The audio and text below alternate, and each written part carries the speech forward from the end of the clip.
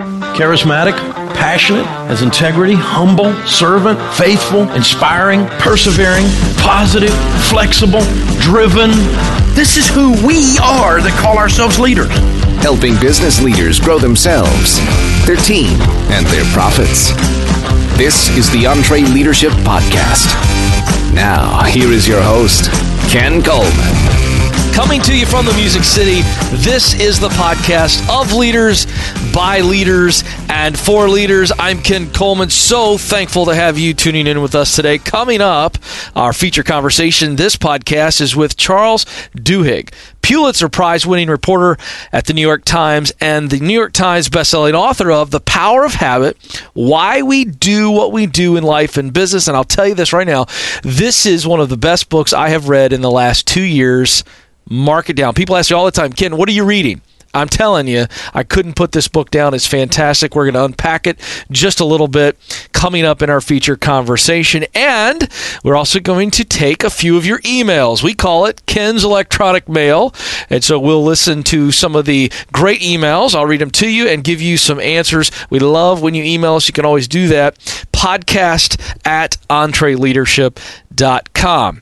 And very excited to have local co-hosts coming in. As I've taken over this new gig, I have been purposeful to bring in Nashville residents, thought leaders, and people that I admire and that challenge me. And I'm very excited to welcome as our special co-host this episode, local resident and best-selling author of Take the Stairs. He is Rory Vaden. Welcome to the Entree Leadership Podcast, sir. Ken, it's so good to be with you. Yeah. You're looking good in person. It's so good to see you. What he's referring to is we have guested on each other's radio shows. Indeed. Prior to coming here, the Ken Coleman Show in Atlanta, and then, of course, the Rory Vaden Show. And we have enjoyed each other's company over the phone, and, of course, we've met in person. But this is exciting, and we really are excited for you to be here because you're a busy guy. You're all over the place speaking. You got a new book coming out. We'll tease that a little bit later. And you've been here all day hanging out with the Entree Leadership team, I'm told. Indeed. Yeah, we're checking out some of the sales team and processes, and we're learning from each other and, like that. Back and forth. Yeah. All right. So, see, we're stealing you at the end of your consulting day. We brought you in the studio. So it is fun to have you here with us. We're talking about this book today, the feature conversation, The Power of Habit. And you certainly are no stranger to studying habits and how you challenge us. And this is interesting. I want to pull out something, Roy, and I want you to bounce off of me on this here, because I was thinking in preparation for this podcast, how could I challenge our listeners in this area of habit? And one habit I have observed in monitoring, if you will, interviewing leaders from all walks of life, is that there is a certain amount of hustle that has to take place. You know this better than anybody. Sure. Take the stairs, for heaven's sakes. That's right. You know what I mean? We're not taking elevators, escalators, but the hustle, which is so necessary to get something off the ground and then to maintain it and then to scale it. Hustle's huge.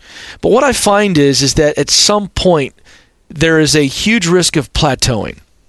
Because what happens is we're focused head down, hustle, whatever's right in front of me. We just got to keep this thing going. And leaders don't take the time to actually look forward. Jim Collins called it the big, hairy, audacious goal, BHAG, in Good to Great. And I see this a lot, and I think it's a real problem that you listen, you've got to do what you got to do, but you've got to be able to extrapolate yourself from the grind, the hustle and bustle, and say, where do I want to be in 30 years? I mean, what's the ultimate reason that I got into this business? Sure. And then Rory began to walk backwards and go, okay, if this is where I want to be in 30, 40 years, or the business in 30, 40 years, where do I need to be in 20 years? And then if that means 20 years progress, then where do I want to be in 10 years, and then 5 years, and then 1 year, and then boom, today. And I think that's the perspective that really helped people not to plateau. Do you agree with that? Well, yeah, I think it's a challenge for the entrepreneur, right? Especially when you first start, and it's what we'd call in Take the Stairs a harvest season. And it is that season where you are all go, no quit. That's just right. Like you got to do it. And the danger of it and the risk is either you burn out or you're moving so fast you don't stop to think. That's and you're right. just going. It's a challenge, the dichotomy of balancing the long-term vision with the short-term action. And some entrepreneurs are the visionary, just always thinking big picture, and they're just a disorganized mess, right? Can't do anything. And then on the other hand, you have what you're talking about. It's I've got the blinders on, I'm just going 90 miles an hour, and I never stop to look up.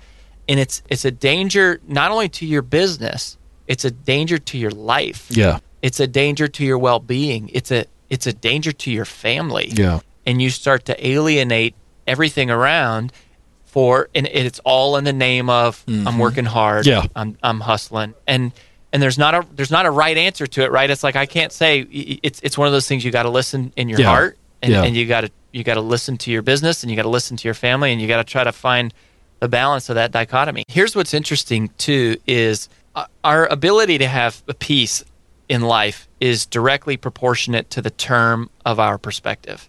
Right? And we often think that peace comes from having more money or having more success or having the next trophy or getting the next magazine write-up. And so we get focused on today, go, next sale, next customer. But really, peace is about having a longer-term perspective. The longer term our perspective is, the more sanity we have, the more...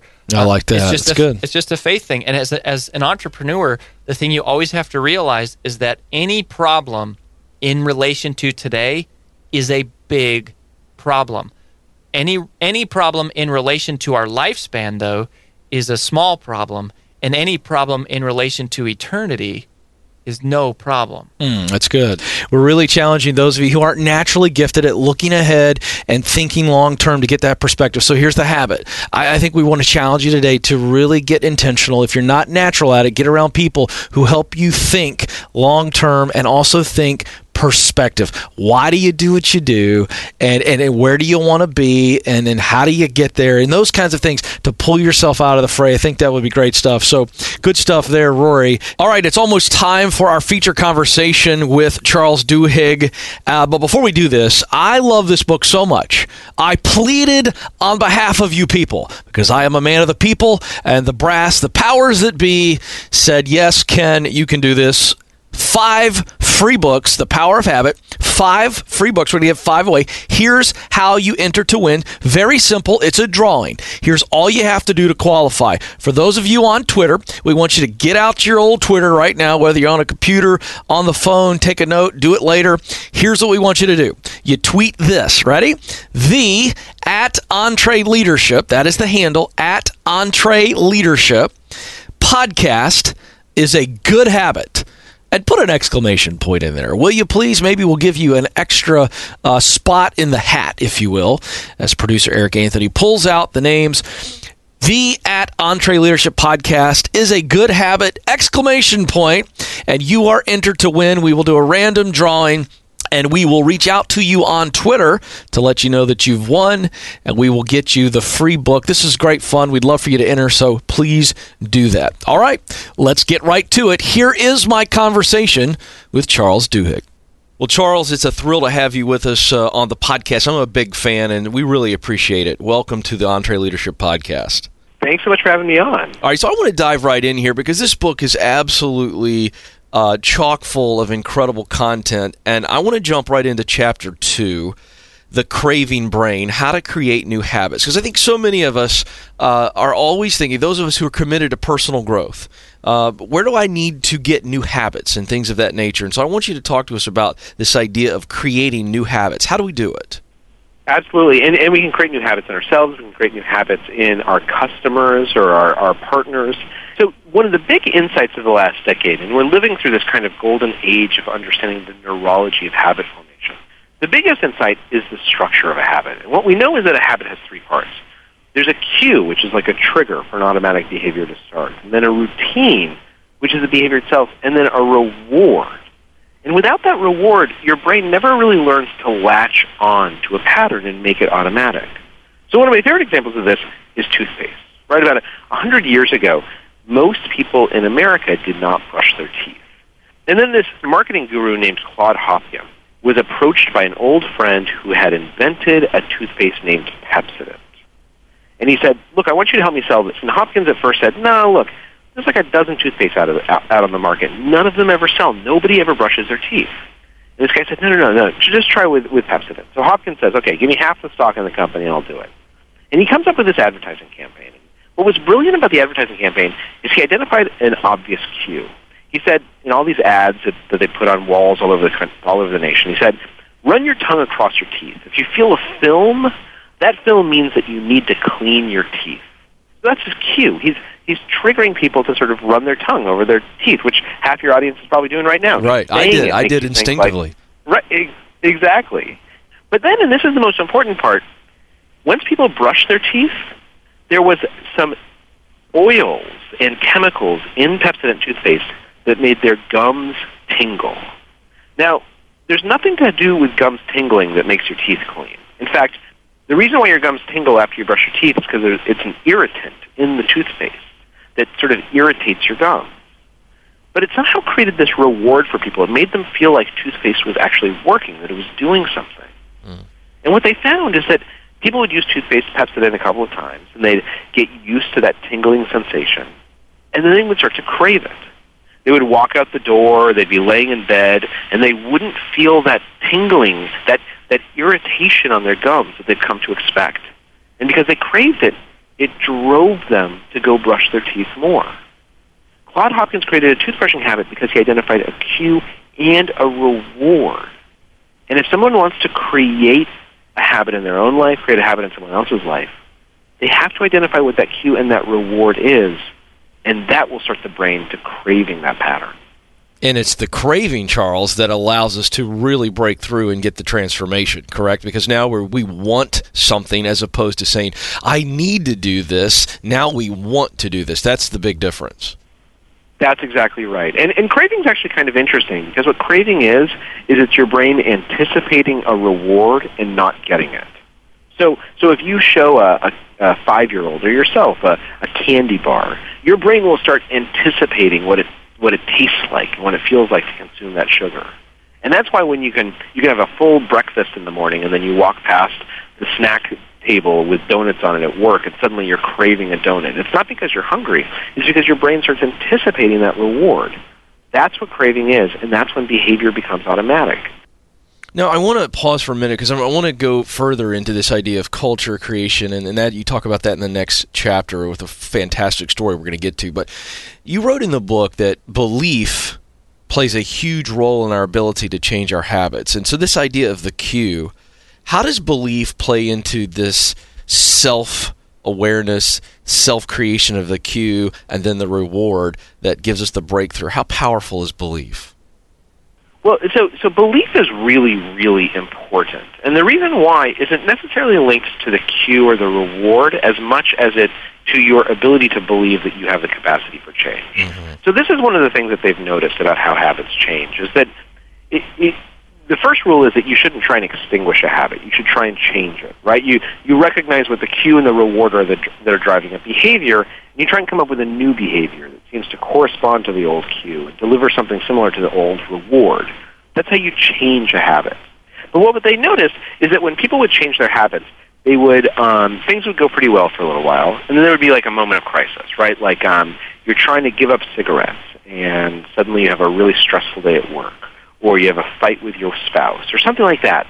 And people would relapse into these old habits, except for some people. Some people managed to avoid the relapse. And when they went and they tried to figure out why, what they found was that those people, they just seemed to believe very, very deeply that they had the ability to change permanently. In fact, belief had essentially become a habit for them, because they had somehow proven to themselves that once they change their behavior, it can stay changed. This is why belief is so important, is because belief essentially allows us to make it through those difficult periods when we're likely to relapse, what are known as inflection points in psychology.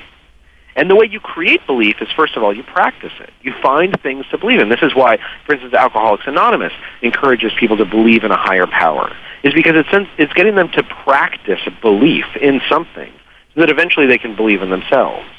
But the second and most important and equally important way that you get better at belief is you try and change with a group. Because a group will help you believe in yourself even when you're about to fall down, either through positive reinforcement or simply by creating examples, right? That guy Jim across the room hasn't smoked in 2 years, and I think I'm smarter than Jim, so I should be able to give up cigarettes too. This leads us beautifully into probably one of my favorite stories of the book. I'm a big sports junkie, and I love football, Charles. And Chapter 3, The Golden Rule of Habit Change. We've been talking about habit change. why transformation occurs. You cite a story, an actual example of Tony Dungy when he was with the Tampa Bay Buccaneers. I want you to share that story because it is a wonderful illustration of what the golden rule of habit change is. And really, for the leaders listening in here today, this is a great example of how we can begin to make culture changes in our companies. Tell us that story. Well, the interesting thing about Tony Dungy is when he took over the Tampa Bay Bucs, he had an interesting problem, right? The Buccaneers was a terrible team. Maybe at the time he took it over, one of the worst team in NFL history. And at that point, the fashion among football coaches was to come up with really complicated playbooks, right? To have hundreds of plays that are memorized by your players. Everyone's doing something complicated on the field. Tony Dungy took over the Bucs and he said, look, I can't compete that way. Like, I can't get this team to memorize more plays than everyone else. I can't have a smarter playbook. So instead, what I'm going to do is I'm just going to have a very limited number of plays, but I'm going to try and make them all habitual, automatic, so that we move just a fraction faster than everyone else on the field. So what he did is he took everyone into a room and he said, look, I want you to figure out what are the cues that you normally play off of, right? In football, we call them keys. But what are the keys or cues? You know, are you looking at the other guy's feet? Are you looking at the quarterback's arm? Are you looking at where your opposing player his helmet is pointing? Make that a cue for a new habit. And I'm just going to teach you 4 or 5 habits. I'm going to teach you 4 or 5 plays. But I want you to drill it into your brain that as soon as you see that cue, you launch that habit automatically, faster than thinking. And if you can move faster than thinking, you'll outplay the other guys because you'll be moving before they are. They have to make a decision. You're already on the run. And as we know, the Bucs came really close to winning the Super Bowl under Dungy. The year he left, the next year, with his playbook, they ended up winning the Super Bowl. And I love that because you talk about the process of the reward has got to stay the same. The cues do, but you've got to change some of the process, and you saw that happen. I want you to unpack that a little bit more because I want our leaders out there that are listening to this to make sure they understand that formula of what Tony did as a process. Absolutely. So this is the golden rule of habit change, and this is kind of what I mentioned before, is that you can't extinguish a habit. You can only change it. And the way you change it is you keep the same cue and you deliver something that's similar to the old reward. So if I'm an NFL player and I'm playing for the Bucs, I've been an athlete my entire life, right? I've learned some habits, and I've relied on those habits to become good. I look for things like where are the other player's feet, what direction are they pointing, where's his helmet pointing. And then when I make the play, the reward I give myself is a pat on the back. I say, look, I might not have, tackled the guy, I might not have won, but I did what I set out to do exactly right. And I go to my coach, and my coach says, look, the play went off right. Maybe we didn't win, maybe we didn't do great, but you did your role correctly. So what Tony Dungy came in and said is, look, let's pay attention to the cues, right? This is called cue awareness.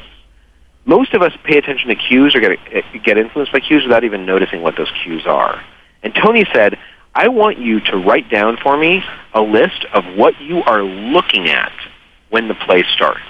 Are you looking at the other guy's feet? Are you looking at his helmet? What exactly are you looking at that is your cue? Don't make it unconscious. Make it deliberate. And then I'm going to give you this new behavior, and we're going to practice it over and over. And the way we're going to practice it is we're going to first just walk the play. And then we're going to jog the play. And then we're going to run the play. And we're going to do the play over and over and over again with the cues and the rewards in place until it happens automatically and you don't have to think about it. And the reward that I'm going to give you is that every single time you do it right, I want you to take a minute and tell yourself, you did great. Like whether or not whether we scored a point, whether we actually sacked the QB, no matter what happened, I want you to stop and I want you to say, I just did that right. Because those are the same rewards that people used to give themselves, but they did it unconsciously, right? A player would be in the middle of a big play, and he'd say, we lost the ball, it was intercepted, there was a fumble, but I did my thing right, I'm okay. But it was unconscious. They were giving themselves rewards without actually thinking about those rewards. And what Tony said is, deliberately give yourself the reward. Mm-hmm. I want you to deliberately pay attention to the cues. I want you to deliberately give yourself the reward.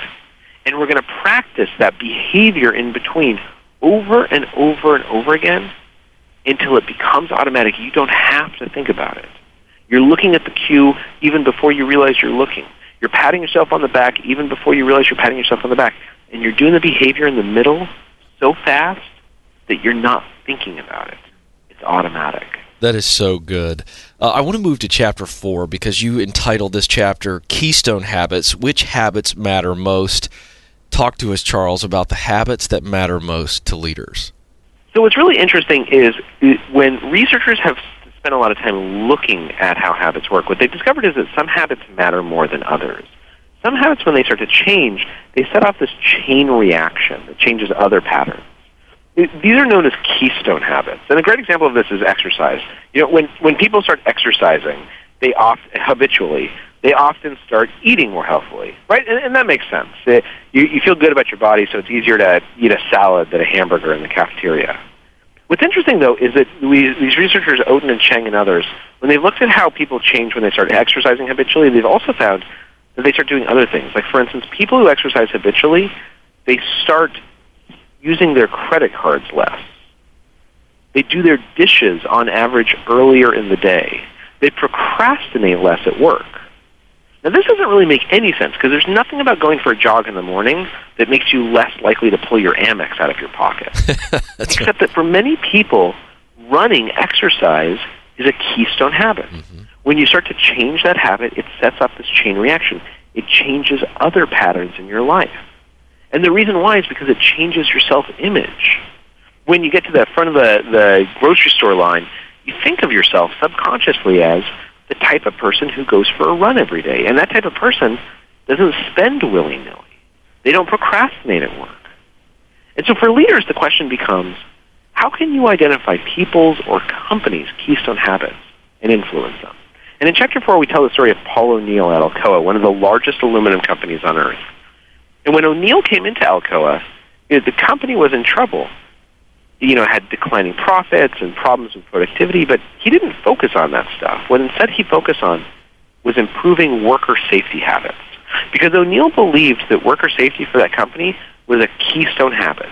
That if he could change how people thought and acted around worker safety, that it would set off a chain reaction that would make other changes seem more possible. And that's exactly what happened. Within 2 years, Alcoa became one of the safest companies in America, and it also rose to the top of the Dow Jones Industrial Average. If you ask Paul O'Neill why, and I can go into the details of how he did it, what he'll tell you is that once people saw that you could change around worker safety habits, they began to believe that they could be committed to a habit of excellence. Wow. Right there. I mean, that is such a tremendous example. And for leaders that are listening, Charles, you said you could go into the details of how he did it. I want you to do that just a little bit because I want to give our listeners a chance to try to identify their situation with this story because they have to find those keystone habits which can ultimately transform the future of their company. So it's really interesting, right? So the question is, how do you identify a keystone habit, and then how do you change it? The trick to identifying a keystone habit is that it's a habit that seems to have some type of emotional self-identity core. So take worker safety at Alcoa. When Paul O'Neill came into Alcoa, he didn't know anything about aluminum, really. But he toured all the plants, and the thing he kept on seeing was, aluminum plants are really dangerous. Right, the way you make aluminum is you put a bunch of powders into these huge pots, and you arc electricity over it, and molten metal comes out the other end. And he would talk to people, and they would talk about being worried about their safety. Now, Alcoa was already a pretty safe company. It was one of the safest companies in the industry. But it's a dangerous, dangerous business. And he noticed that when people talked about worker safety, they sounded emotional about it, right? They sounded concerned about their families and about themselves. Keystone habits are things that have emotions at the core of them. Because for a keystone habit to gain power, it has to change our self-image of ourselves. It has to be something that ties into our values. And Paul O'Neill knew that worker safety in an aluminum factory, that would do the trick. But then the question becomes, so how does he change the habit? And we go back to this thing, the habit loop, the cue, the routine, the reward. He instituted a new habit loop around the company where he said, look, this is what's going to happen. If anyone gets injured, that's a cue. any injury whatsoever, whether someone gets killed on the factory floor to getting a paper cut. That's the cue. And the routine is, I want the unit vice president to write me a report explaining what happened, why it will never happen again, and what's been changed in order from learning from this experience. And the reward is, and I got to get that report within 24 hours of the accident. And the reward is that the only people who are ever going to get promoted are the people who do this well, who bring down their worker safety incidents. Wow. Now, here's the interesting thing. If you're a unit vice president and you have to write a report within 24 hours, unit vice presidents are important guys, right? Mm-hmm. They oversee 16 to 20,000 people. So you need to be notified as soon as an accident happens, because that's when the 24-hour clock starts. And in order to get notified right away, you got to start communicating with workers on the floor more frequently. And if you're a middle manager, you don't want your boss, vice president, talking to workers on the floor without you sort of inserting yourself into that conversation, right? Because middle managers don't want to get left out. So they start communicating more with people who are on the floor and their bosses. And it turns out that 24 hours, if you want to write a really great report in 24 hours, that's not enough time. You have to start the report before an accident happens and then fill in all the blanks once it occurs, which means you got to go find all the people with really great ideas and get them to stuff your idea box with suggestions so that you look like a genius once you write this report in 24 hours, which means you have to start communicating with more people who have great ideas. Paul O'Neill said he wanted to change worker safety habits. What he was actually changing was communication habits. And that happened across the company in dozens of different ways. That's how a keystone habit creates change.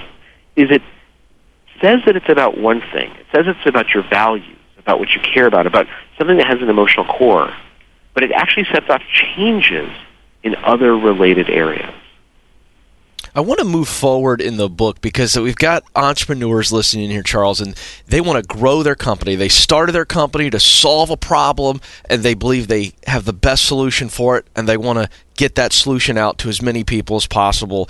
And in Chapter 7, you talk to us about how Target, and of course other companies, know what their customers want before they do. And this is huge. Right. How do companies predict and then manipulate those habits? This is fascinating. Well, one of the most important things of the last decade is the big data revolution, right? That we can now use data to track how people behave, how people's habits manifest themselves. Target was great at this. Target wanted to figure out which of its customers were pregnant. And so what they did is they built this big pregnancy prediction model that would look at everything people bought, and it would look at what coupons they used. And they could predict, based on about 25 changes in purchase patterns, whether someone was pregnant or not, even predict what trimester she was in. What they found is that if people at the beginning of their second trimester, they start buying a whole bunch of prenatal vitamins. And they stop buying scented lotion and start buying unscented lotion. And at the beginning of their third trimester, pregnant women are much more likely to buy, like, cotton balls and washcloths. So once you look across your customer base and you see those patterns, you can say, that woman's pregnant. I think with a 98% accuracy that she's pregnant and that she's in her second trimester. And Target said, this is great because this means I can send them coupons, right? I know what their habits are. I know they're going to be buying cribs and diapers and all kinds of stuff. I'm going to send them coupons for what I think they need. They sent out all these coupons to people who they thought were pregnant, and it was a total flop. Nobody used the coupons. And the reason why was because they thought it was creepy. In fact, in one case, I learned about the story of this father who went into a Target, and his daughter, who was 18 years old, had gotten a whole bunch of coupons for pregnancy stuff in the mail. And the father's just completely angry, right? And he goes to the manager and he says, look, my daughter's 18. She's getting all these coupons from you for, like, cribs and pictures of babies. It's like you're encouraging her to get pregnant. The manager's like, I'm so sorry, sir. I don't know why your daughter was getting this stuff. He didn't know anything about the pregnancy prediction model. And he felt so bad that he called back a couple days later, and he just wanted to apologize again. And he gets the dad on the phone, and the dad says, well, actually, it turns out there's been some activity in my household I wasn't aware of, and I owe you an apology. She's due in August. So Target was so good, their computers were so good, that they could actually figure out when someone was pregnant before her dad could. But this is the point, is that her dad was furious to find out that way. So what Target did is they started hiding what they knew. They noticed that one group of coupons that they sent out, the way that Target would do these coupon booklets is they would, like, put all the baby coupons in there, and then they would test different lengths, how many pages a booklet has, And they would just fill it up with like other random coupons that they just chose randomly. And one of these coupon books had a whole bunch of baby stuff, and then it had a whole bunch of stuff about Super Bowl Sunday and coupons for lawnmowers. And they found that the women who got that coupon book, they ended up using it. And the reason why is because it didn't seem like Target knew that they were pregnant, right? It seemed like they had gotten some useful coupons about babies, but just kind of randomly. Because who on earth would put a coupon for diapers next to a coupon for Super Bowl Sunday, next to a coupon for a lawnmower, right? It doesn't look like you're predicting anything. It looks like you're just sending random coupons. Those women used their coupons. And so this is what Target figured out, is that sometimes you have to hide what you know about people's habits. People get freaked out if they feel like you're spying on them. People can get freaked out if they feel like the pitch you're making is too personalized to them with things that you shouldn't be able to know.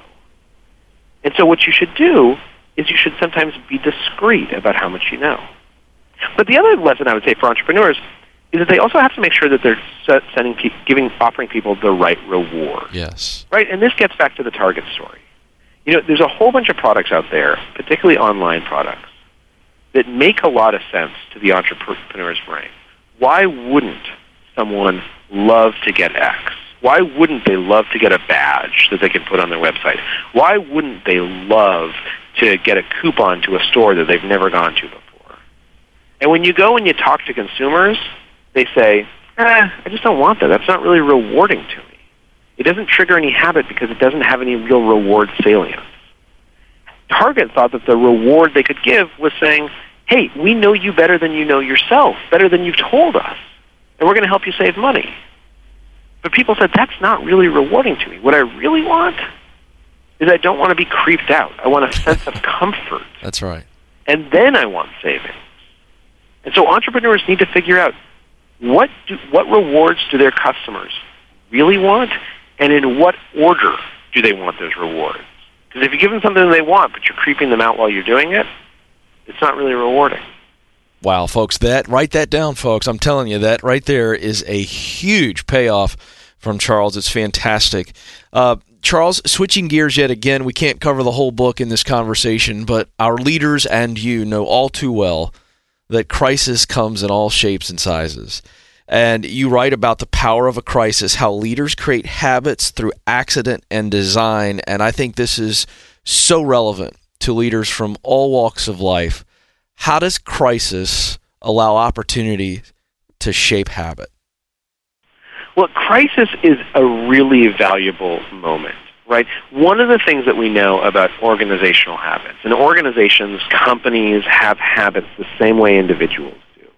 One of the things we know about organizational habits is that they're incredibly hard to change, particularly once an organization is larger than about 15 or 20 people. And so when researchers have looked at this question, they've asked, so when do organizations seem flexible? When are they most likely to change? And the answer is typically in the wake of a crisis, right? So think about NASA after the Challenger explosion. NASA is a huge organization, and for years they had all these organizational habits.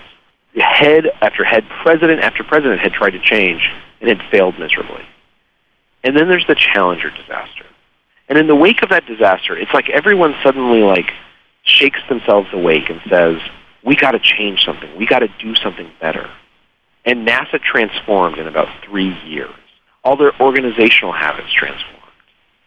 The same is true in almost every organization, that if you look at good leaders, what good leaders do is that they seize opportunities. They seize crisis as a moment for change rather than just responding to the crisis. And in some cases, they actually create the perception of a crisis in order to make people more flexible. Think, for instance, about Apple, how Tim Cook talks about Apple. Tim Cook never says, Apple just had a great quarter. What Tim Cook always says is, particularly to his employees, is Apple is a year away from potentially being irrelevant. Wow. Apple could be out of business in 5 years. Now, that doesn't make any sense because Apple is one of the most profitable companies on earth. But Tim Cook wants to create the perception of a perpetual crisis because he knows that that's how you make people flexible. That's how you force them to look at their organizational habits and ask, is this making sense? Do I need to change it? What should I do differently? A crisis is not just an opportunity to respond. A crisis is an opportunity to change. Great statement. Charles, a final question for you. As you researched and gathered and then wrote this book, curious to know, what's one thing that's top of mind when I ask, what did you take away from this book yourself, maybe that you didn't know or didn't expect to learn? I think the biggest thing I took away is that any habit can change, right? And this is one of the huge, huge insights from the research of the last decade. It doesn't matter how old you are. It doesn't matter how ingrained a behavior is. Any habit can be changed. We have shown this again and again in laboratory and in real-world studies. There are people who are 65 years old who tomorrow will start losing weight and will keep that weight off for the rest of their life. There are people who have been smokers for 20 years who will quit cigarettes tomorrow and will never smoke another cigarette. Habits are these little machines that we finally understand how they work. And once you understand how they work, you can change them. And I'm not saying it's necessarily going to be simple or easy, but I'm telling you that because of what we know, it's now easier. And any habit, no matter how ingrained, no matter how old you are, any habit can be changed.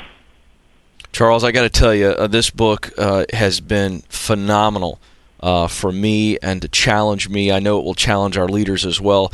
And on behalf of our listeners and our entire team here at Entre Leadership, thank you so much for A, writing the book, and B, spending time with us this morning.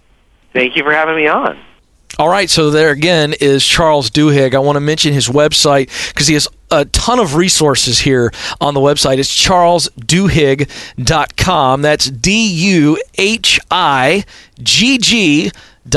charlesduhigg.com. And Rory, having you in here is a lot of fun because you're a guy who you really get this stuff. But when you hear a conversation like this, and we're talking about habits, and you're talking to an entrepreneurial leadership audience, men and women who strive to do work that matters. If you could share just one thing from Rory Vaden's experience and from your heart around this idea of habits or doing things that matter, what would you say? I would say that the habit is powerful, right? I mean, that's what we're learning about here is that habits are so powerful, but regardless of how strong or weak your habits are, regardless of how long you've been in business, whether it's 1 month or 1 year or 5 decades, success is never owned, it's only rented, and the rent is due every day. The rent is due every day. Every day. Love that thought. Every day. This is good stuff. And I want to talk real quickly because I want to tease this because we're going to have you back soon. And after the first of the year, Rory's second book, Procrastinate on Purpose. I'm actually looking at a copy here. 5 Permissions to Multiply Your Time. And this is fun because you sent this to me early on. You said, hey, will you endorse it? And I gladly endorsed it. Let's just do a little bitty tease here because I love this. This is not a time management principle book, is it? No, it's really not. It's really about how to multiply your time and how do the best leaders in the world create more time. Because if you think about managing your time, that's just doing things faster and more efficient. So that's okay. And you think about prioritizing your time, that's learning how to move item number 7 on your to-do list up to item number 1. That's great. Doing things efficiently is a valuable skill. Prioritizing the things that need to be done first, that's a valuable skill. But you know what has changed? Neither of those things create more time. So that's what we're looking at is really the emotional side of time management and really how do we create more time, or in this case, we call it multiply your time. And I'm telling you, it's really good stuff. So stay tuned for that. And Roy's going to hang with us here because it is time, Eric, for Ken's Electronic Mail. Ken's Electronic Mail. You've got mail. I'm going to do 2 emails here. This is really fun, Eric, because I love this one here from Brady Sanford, 19-year-old college student. Rory, he's a used car salesman. So he's a young guy out hustling, trying to sell cars He's cash. listening to the show. Yeah, he makes a point here. He says, I love the podcast. Now, to protect the privacy, because you never know who's listening, I'm not going to get into all of his questions. He's a young man from South Carolina. And here's the situation, Rory and listeners. Basically, he is at odds with the way that the ownership and his leadership is advertising. He has a bit of an ethical problem, maybe a little mixed messaging going on. And this is a 19-year-old kid. Let's be honest. It's not a bad thing. And the fact that you're thinking about this stuff and it's really bothering him. And Rory, he's brought it up a couple times. And pretty much the owner is like, you know what? I don't see a problem. It's not even a gray area to me. And so basically, Brady says, I would appreciate any words of advice that you would be able to share. And Rory, you can tag on to this if you like, but Brady, my advice is this. If you have mentioned the issue multiple times, which you have, and clearly this is a violation of what you believe to be an ethical value, and this is just flat out wrong, then you've got to make a decision. Either you move on, and you're okay with the fact that you move on because you just cannot live with your conscience, or you decide to stay and deal with it. And I don't think staying and deal with it is a good move here, because it clearly bothers you enough to bring it up. It bothers you enough that it burns in you as this is wrong. And so I think you got to make a decision to move on. What say you on that? Here's what I learned. When I was in college, I sold books door to door for Southwestern Advantage, and it was my first real sales experience. And I got into situations where I could say anything to make a sale. And one of the things that I did wrong, Brady, there was a time where I would say anything, and I realized that you never get away from that horrible feeling from compromising your values. That's right. Your integrity is not for sale. Mm-hmm. It doesn't matter how old you are. Your integrity is not for sale. If you have that gut feeling, you got to get out of there.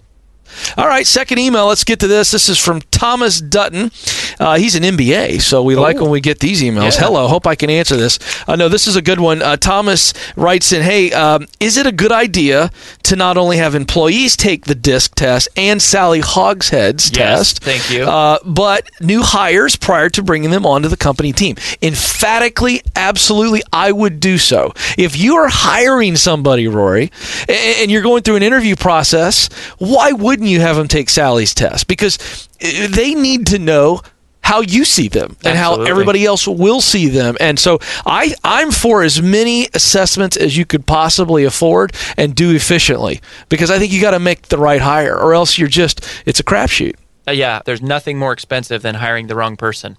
So knowing who you're getting into business with is huge, and the assessments help. Plus, it really creates an element of they've got to work to get this job. There's some hoops you got to jump through, and we take it serious about who we bring on. So I think, again, that's a no-brainer. All right, before we wrap up, I want to thank Rory, and I want to make sure you folks dive in to check out what he's doing, RoryVaden.blog.com. That's RoryVaden blog.com. I also want to mention our All Access program. I know Rory's a fan of this. This is how you keep growing beyond podcasts, beyond our live events like the EntreLeadership One Day, the EntreLeadership Master Series, the EntreLeadership Performance Series. You can learn about all of those great events at EntreLeadership.com. But All Access, $2.99 a month. And I mean, it walks you through every imaginable situation, more content that you could possibly imagine, but it's really practical and it'll really help you out. So we do want you to check out those great offerings. I believe they'll save you 10 years and tens of thousands of dollars in mistakes. Well, folks, that is going to do it for this edition of the EntreLeadership Podcast. On behalf of our producer, Eric Anthony, and the entire EntreLeadership team, thank you for listening. We will talk with you again very soon.